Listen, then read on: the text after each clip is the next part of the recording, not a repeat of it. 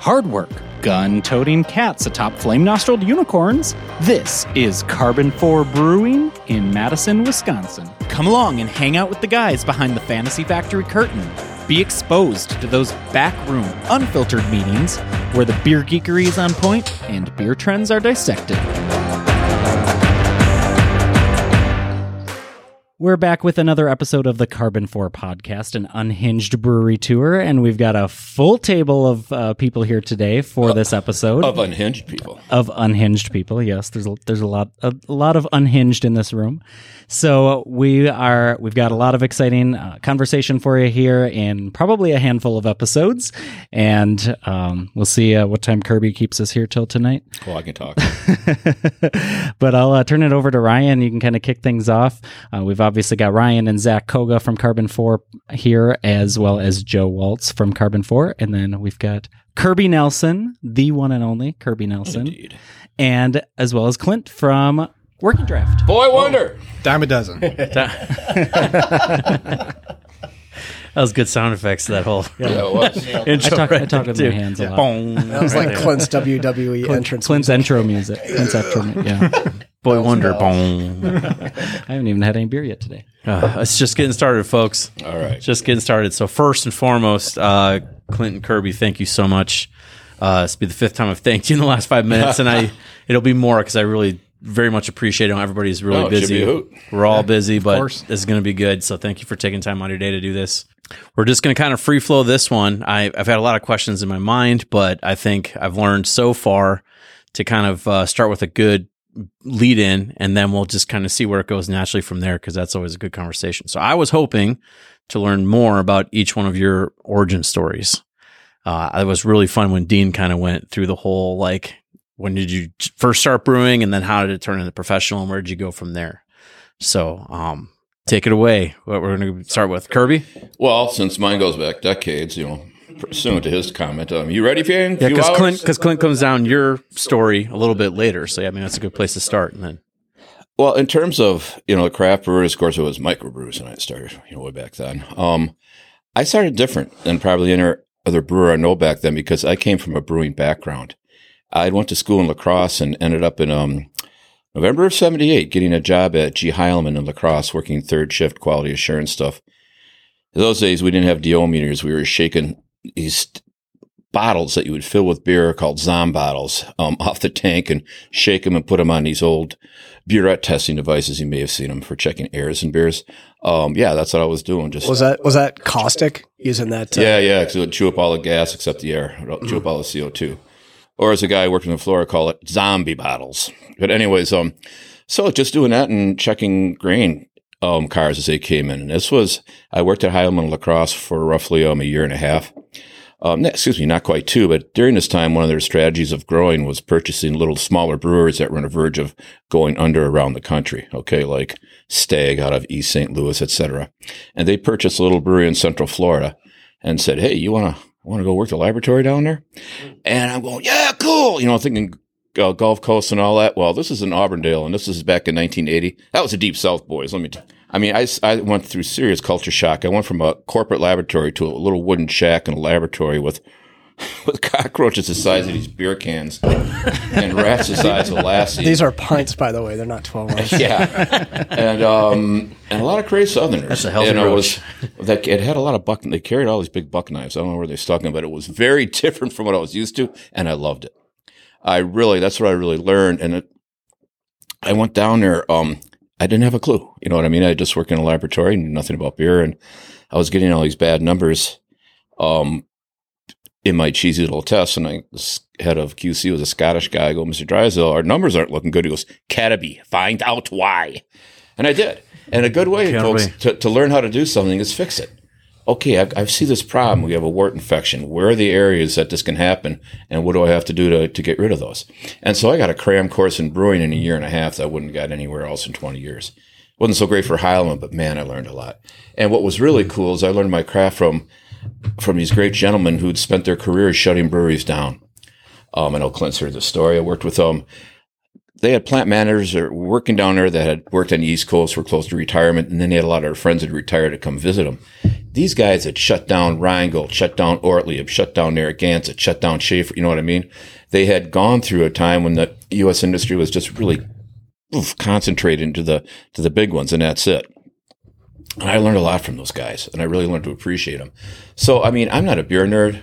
I'm a nerd, yeah, but I'm a brewery geek. I'm really into the business and the operations more than anything else. And so I was lucky to start at a time when it was basically at the end of one era and the start of another one, because there were 61 breweries in the country owned by 41 companies when I started working at Heilemann, all right? Now, we have 61 breweries within 5 miles of here or something like that right now? I mean, Sounds about right. Yeah. So, and then I worked at a brewery in the Philippines for a couple of years. And I read about these. You go from Florida to the Philippines then? Yeah, Asia Brewery. Making a German name. How was that connection made then? It was this gentleman I mentioned, Jim Drysdale, became my mentor. He had brewed all over the world, and he got tired of the American corporate life, so he went to become brewmaster to start a brewery in the Philippines.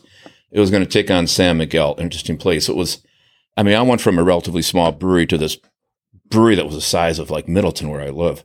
I mean, they even had a location on site to make their own bottles, because this was back then, it was all returnable bottles in the Philippines, and San Miguel had owned the Philippines for over 100 some years. Post World War II, a company came in to try to take them on, but they were importing all their glass. And so rumor had it, people were hired to break bottles. Wow. Yeah. And so they were kind of forced out of business. But it was again, I learned a lot in a short amount of time there. I mean, I saw things. You guys ever heard of glass laminate? You familiar with that? No. Okay. We had, before their glass plant started, they had 10 million bottles sitting in a warehouse, which was obviously a tin roof. And the climate there is very humid and very hot. And what happens over a period of time, a reaction happens inside the bottle where something in the alkalinity of the coating of that glass reacts with the water and a little bit of acidic in the air and forms this layer of glass on the glass that you can't remove. But when the beer hits it and go through the pasteurizer, it looked like a snow globe. 10 million bottles like that. That was an experience. So, I wonder if that's a silica thing. You know what? I haven't looked at it long enough. I can't remember, but I know I'm going a little bit on here, but basically, my formative years were made with American style beers. I have never homebrewed in my life, and I have no desire to. I got all this expensive equipment. I need to go and have my wife yelling at me for messing up the stove. But I did get involved with Capital Brewery in December of '83 when I came back from the Philippines. And what brought you back from the Philippines then? What was the? It was time. It was time to pop the first child. After it was great for me over there, but it was tough on my wife living over there because we were living way south of Manila and there wasn't a whole lot going on. And after a couple of years, we both had enough. I had the experience, and it was a great experience.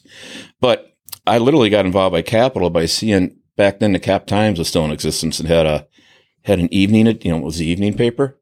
And within a couple of days of being home, we were living with my parents. My dad showed me an article about a guy starting a brewery in Madison. This Ed Janis. So I found his name in a phone book, called it up, got his message machine and got his answering machine and left a quick resume plus the magic words, "I'll invest." That guarantees a callback, And so, yeah, he did. And he agreed to hire me. And I took a job out of the industry for a couple of years down in Momensa, Illinois, waiting to get going.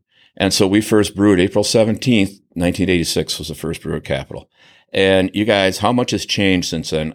If you'd have told me we'd be where we are right now in this industry, as opposed to what it was back in, the late 80s, I'd have said, no way. It's been science fiction. Mm-hmm. And it really has been incredible to see. And I've been really lucky to work with a lot of great people. I mean, here we have Clint. Now, Clint, I'll let him speak to him, what he was doing. But basically, when he came to us, I realized we really had a hell of a treasure here.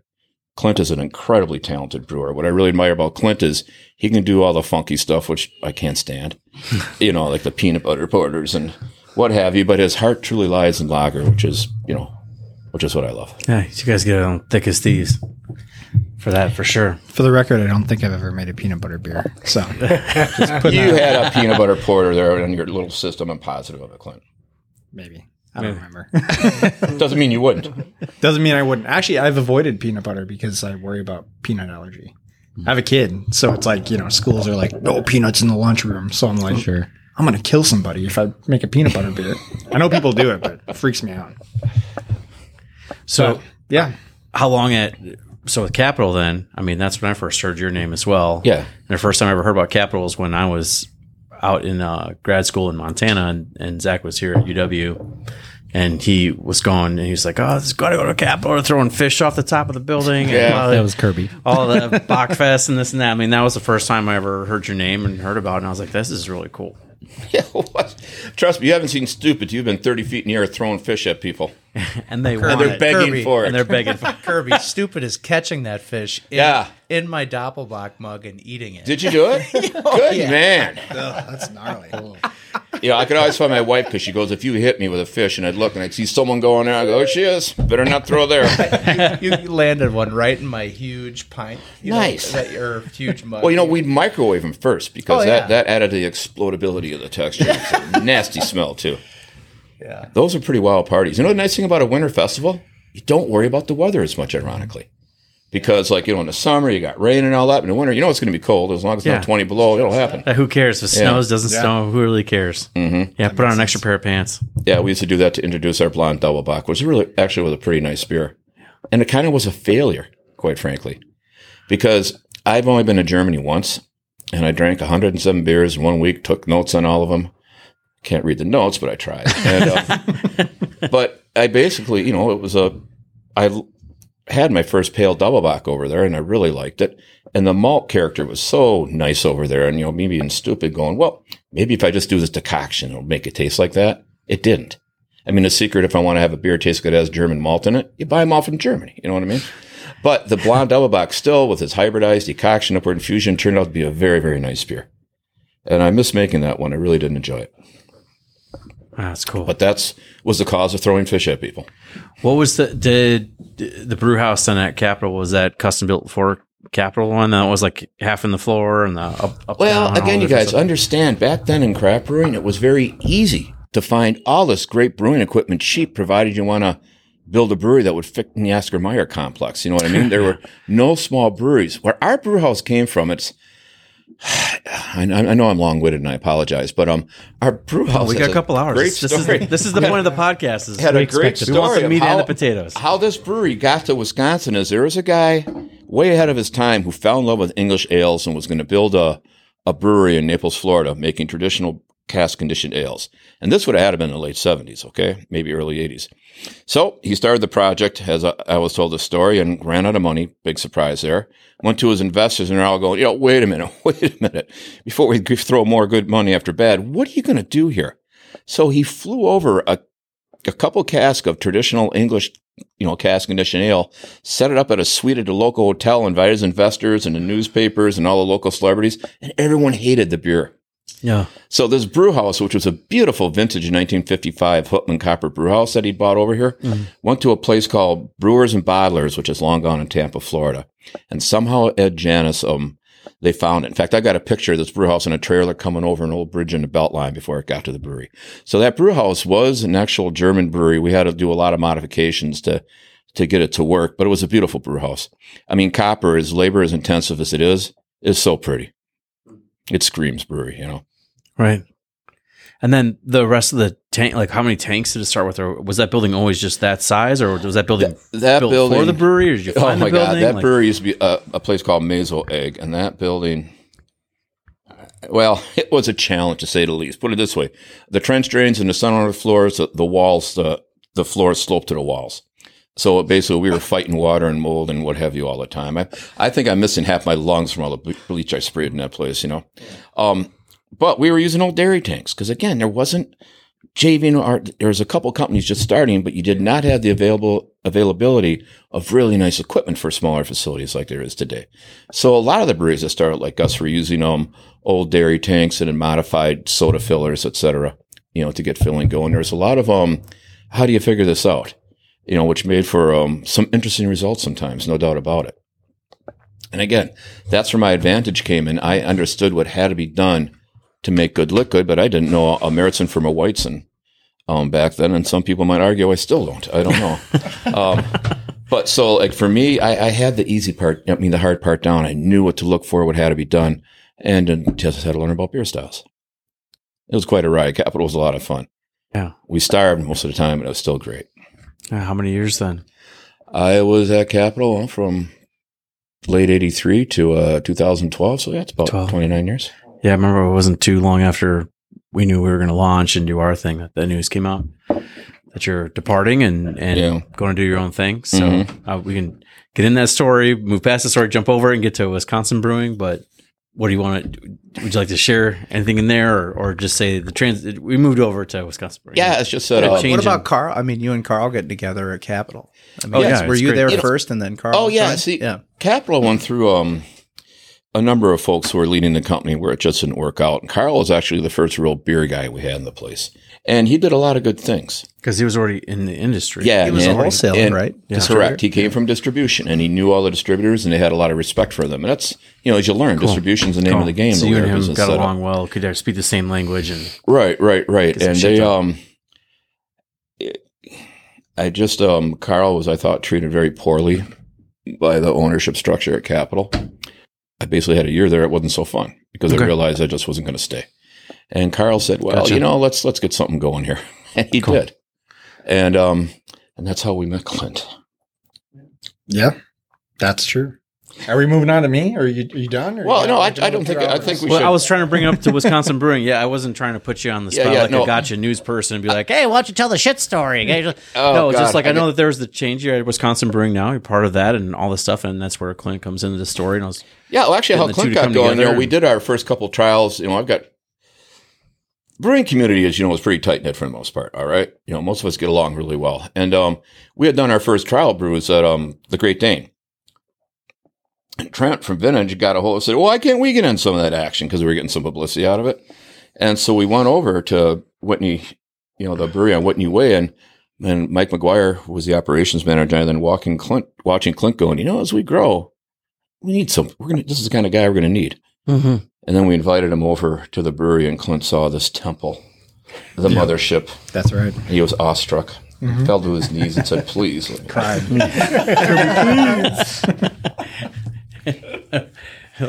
Little nip slip, and you were on board, right? That's right. There we go. That's right. Sat on Kirby's soft lap, and I had the job. Yeah. Clint was like, I can invest, and it was a lie. Time. I can invest my time. Yeah. I didn't say what. I said invest. I will say one of the biggest transitions for me going from Capital to Wisconsin was the brew house, and that I was used to, as Tommy Porter would say, brewing via bear skins and stone knives. You know what I mean? Mm-hmm. And all of a sudden we have this big computerized thing. And I was quite frankly a little like, whoa, at first. And wow, this is going to take away from the process. You know what? It doesn't. It adds to it, if anything, because you have to really learn how to deal with telling the automation what it has to do to keep you happy. And that's a good way to learn more about brewing, and what you expect out of things. Mm-hmm. So it didn't take me long to realize, man, no, this is wonderful. It really is. Oh, we're still bearskins and knives. Well, I still put it this way. I have this little brewery in Oconomowoc now, at the baseball park. Yeah. Which we can talk about later, that is semi-automated, but I still manage to get burnt and shit, so it works out just fine. Cool. Clint, tell us about when you guys, after the soft lap. Yeah. Well, I can lead up to that. So, I got into Kirby's soft lap. I'm just kidding. I got into brewing. I was working in printing here in town, actually, and I just didn't really give a shit about it. It was something to do. It was a job to have. I didn't go to college. It was just we're straight into the workforce out of high school. And so I had some experience in manufacturing, but I wasn't passionate about printing. And on top of that, we'd have meetings with the CEO of the company, be like, it's a bad time in printing right now. And we're watching Kindles and everything take off. We're like, yeah, no shit. It's not a good time to be making books. Enter the iPhone. Yeah, exactly. Computers. And so I knew I had to get out of there. I was a young guy in my 20s. And in fact, when I quit the printing company, my foreman was like, good, great, you should leave. You should not be here any longer. It's like, all right. That's always a good sign. I'm making the right choice. What the fuck? Yeah. So when I was working there, I actually lived just down the road from here. And when this was Ale Asylum, and I would drive past here every day. And, I'd meet buddies here for beers when it was still Ale Asylum. And, was always into beer and an adventurous beer drinker from the time I was 16. I'd send my sisters to the grocery store and be like, find this and find all these beers for me. And so I was like, brewing, that's manufacturing. I have manufacturing experience, but I can manufacture something that I'm interested in. That's cool. That other people enjoy, you know, I'm not making books for some far off person that I'm never going to actually understand whether or not they enjoy it, or they probably don't because they're college kids that spent like $500 on this book and they're just pissed that they have to buy it. Right. It's the second edition. Yeah, exactly. Or somebody sees it and says, "Why would I buy that? I have a Kindle." Yeah, exactly. So I drive past here every day and I'd be like, man, I'd rather be doing that. So I sent out some emails to brewers around town, one of them being Yellowstone. I sent an email to Kirby and was just like, how do I? He didn't delete it, but I was like, how do I get in the He brewing? sent a picture of his soft lap. Yeah, here's how. Whenever you're ready. This is what it takes, kid. It's the entrance exam. Yeah, that's right. The weeder course. Oh, God. Oh, boy. We kept it fairly clean until then, Joe. It's going down a bad road. But, you know, I got just basically like, go to brewing school is what Kirby told me. And then just like a couple random, you know, replies, just like do this, do that. And then House of Brews was opening up on the east side. And I reached out to Paige, the proprietor of House of Brews, on Facebook, and I was like, you need any help? Like, I'm just trying to get my foot in the door. He agreed to take me in, like, anytime I had free time to just help them out. And they weren't brewing yet. They were just doing build out. So I started like taping off the bathrooms to paint, like not doing any brewing stuff, and did that for like a year. You know, was there for the first brew day there and learned a little bit there. And then he helped me get a job at Vintage Brewing, which is like 2.5 years old or something like that, over on Whitney Way. They just bought the brew pub a couple years prior from, or what used to be JT Whitney's, and got that going. And Scott over there was looking for his first assistant. And so he helped me get the job over there. I did that for, a little under 2 years. And then that's kind of what brings me to Kirby, is doing the pilot brews for Wisconsin Brewing Company. And I definitely treated that brew day like an interview. I was like, ooh, I better show off and work my ass off. That lap got a hell of a workout, so all I'm saying. So it worked out. But I emailed. How many lap dances? I brought my Spanx and everything. Yep. I had to wear my extra thick pants that day. More like deep cut. But yeah, so I emailed Kirby or Facebook. I don't know. I got a hold of you somehow and was like, if you're looking for anybody, I'm interested. He's like, we're not currently, but I'll let you know if something comes up. And then it was like, I don't know, months later, you're like, I'm going to Florida. Want to come help out part-time? And I was like, yep. So Scott let me do that, did both jobs, like part-time for a couple of weeks. And then these guys offered me a full-time job. Was there for 3.5 years. In the mix of all that, I also worked at Wine Hop Shop, which is a homebrew shop here in town that's been around they just celebrated their 50th anniversary, which is like pretty fucking crazy to think about. Yeah. Same location the whole time? No, I think they were on State Street. They started on State Street. In fact, the guy who started, Dave Mitchell, he was one of the 3 founders of Capital. Yeah. Oh, wow. Dave's been around for forever. Yeah, and they're not even on their same location on Monroe Street. Like that happened within the last decade, didn't it? Yep. Yeah, they started before homebrewing was legal, which is pretty insane. It's like all the head shops are like, these pipes are for tobacco use only. Sure. These hops are for winemaking. Yeah. So a couple of my friends from Wine Hop Shop were looking at starting a brewery, and they kind of talked to me about it, and just was exciting, the opportunity to start something new and kind of do my own thing. Well, working for Kirby was great. Definitely does not stifle creativity. It was awesome to learn a lot from him. And also we had the pilot system there, so we had all sorts of leeway to do whatever we wanted. But, I just felt like it was time to kind of branch out on my own, do my thing. Kirby's always been super supportive of, there's multiple times that opportunities came up for us when we were working at Wisconsin Brewing Team. Rochelle and I, when the PAPS job came open, we were like, I'll recommend you if you guys want to do it. So I knew that they'd be bummed, but it wouldn't be like a relationship burnt bridge type of thing if I left. So that made it easier. But yeah, I had plenty of video just in case you got out of line. But anyways, no, it was. I hate it when Clint, it was like bathroom video. Well, probably. We're just going to leave that to your imagination. This is bad. We got to pull it up. Anyway, pull up. We haven't even had a half a beer. This is not great. No, I was actually, very personally devastated because number one, Clint and I got along very well, and still do, I think.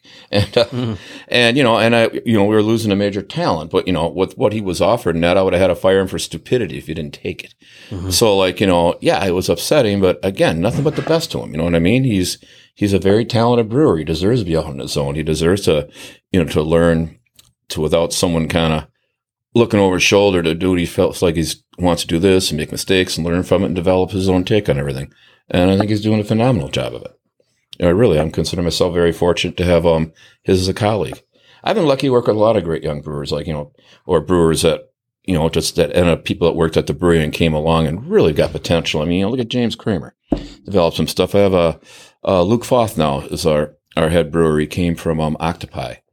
And he's actually, amen to that. You're right. And he actually worked at a lot of breweries. In fact, out in Northwest, ironically, one of the guys he worked for is my daughter's godfather. So, small world, huh?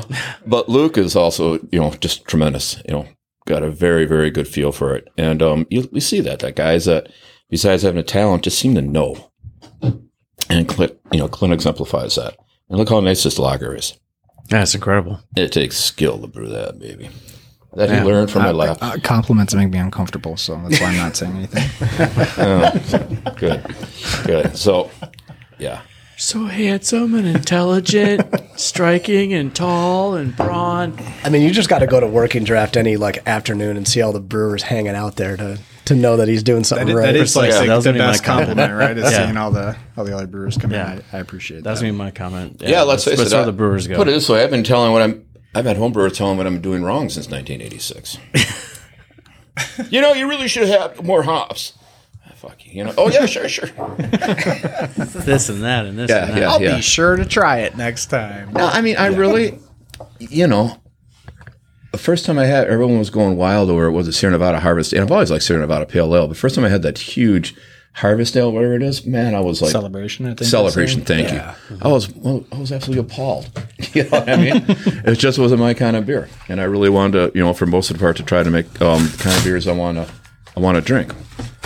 I think Zach is, Ryan is opening up a Maybach here that I thought we'd do a little taste some Punish beer because this was canned 16 months ago. We haven't have some laying around, so I said, let's grab some of this, see how it held up. I didn't do that in the microphone like I'm supposed to. Thank you. Pass that around.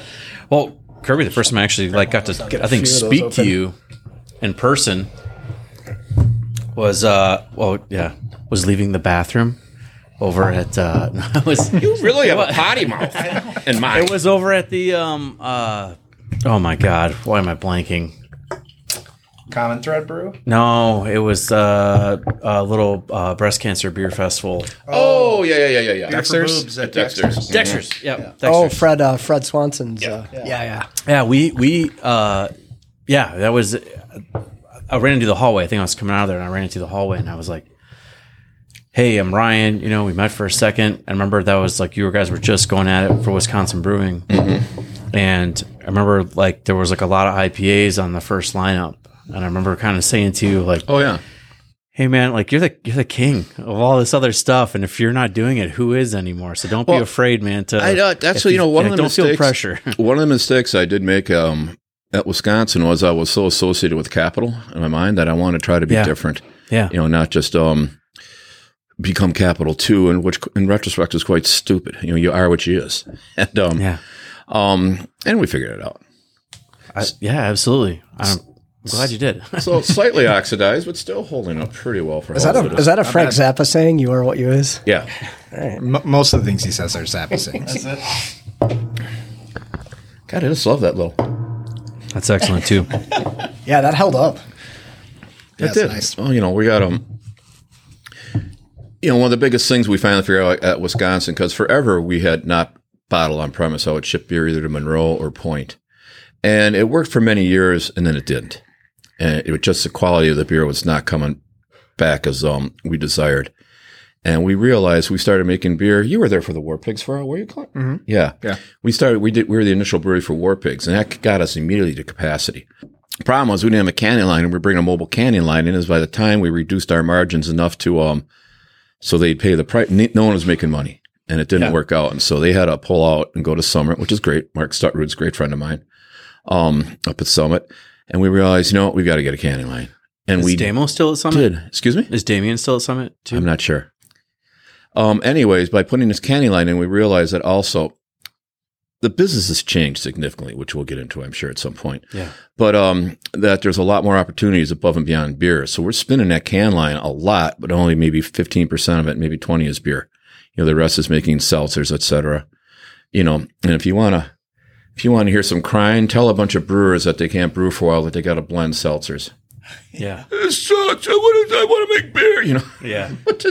Guilty. Yeah, we've heard that tone of voice. Yeah. And I'm going to cut the conversation off there. We're going to pick up here next week. We still have a lot of things for this group of brewing industry icons to discuss. So Kirby and Clint, thanks for being here on the Karben4 podcast, an unhinged brewery tour. For all our listeners out there, we had 3 Madison, Wisconsin area breweries here on the show today. Head to any of their tap rooms, pick up their beer out in distribution. Working Draft Beer Company, Wisconsin Brewing Company, and Lake Louie, and of course, Karben4. Head over to Karben4.com or WiscoPopSoda.com.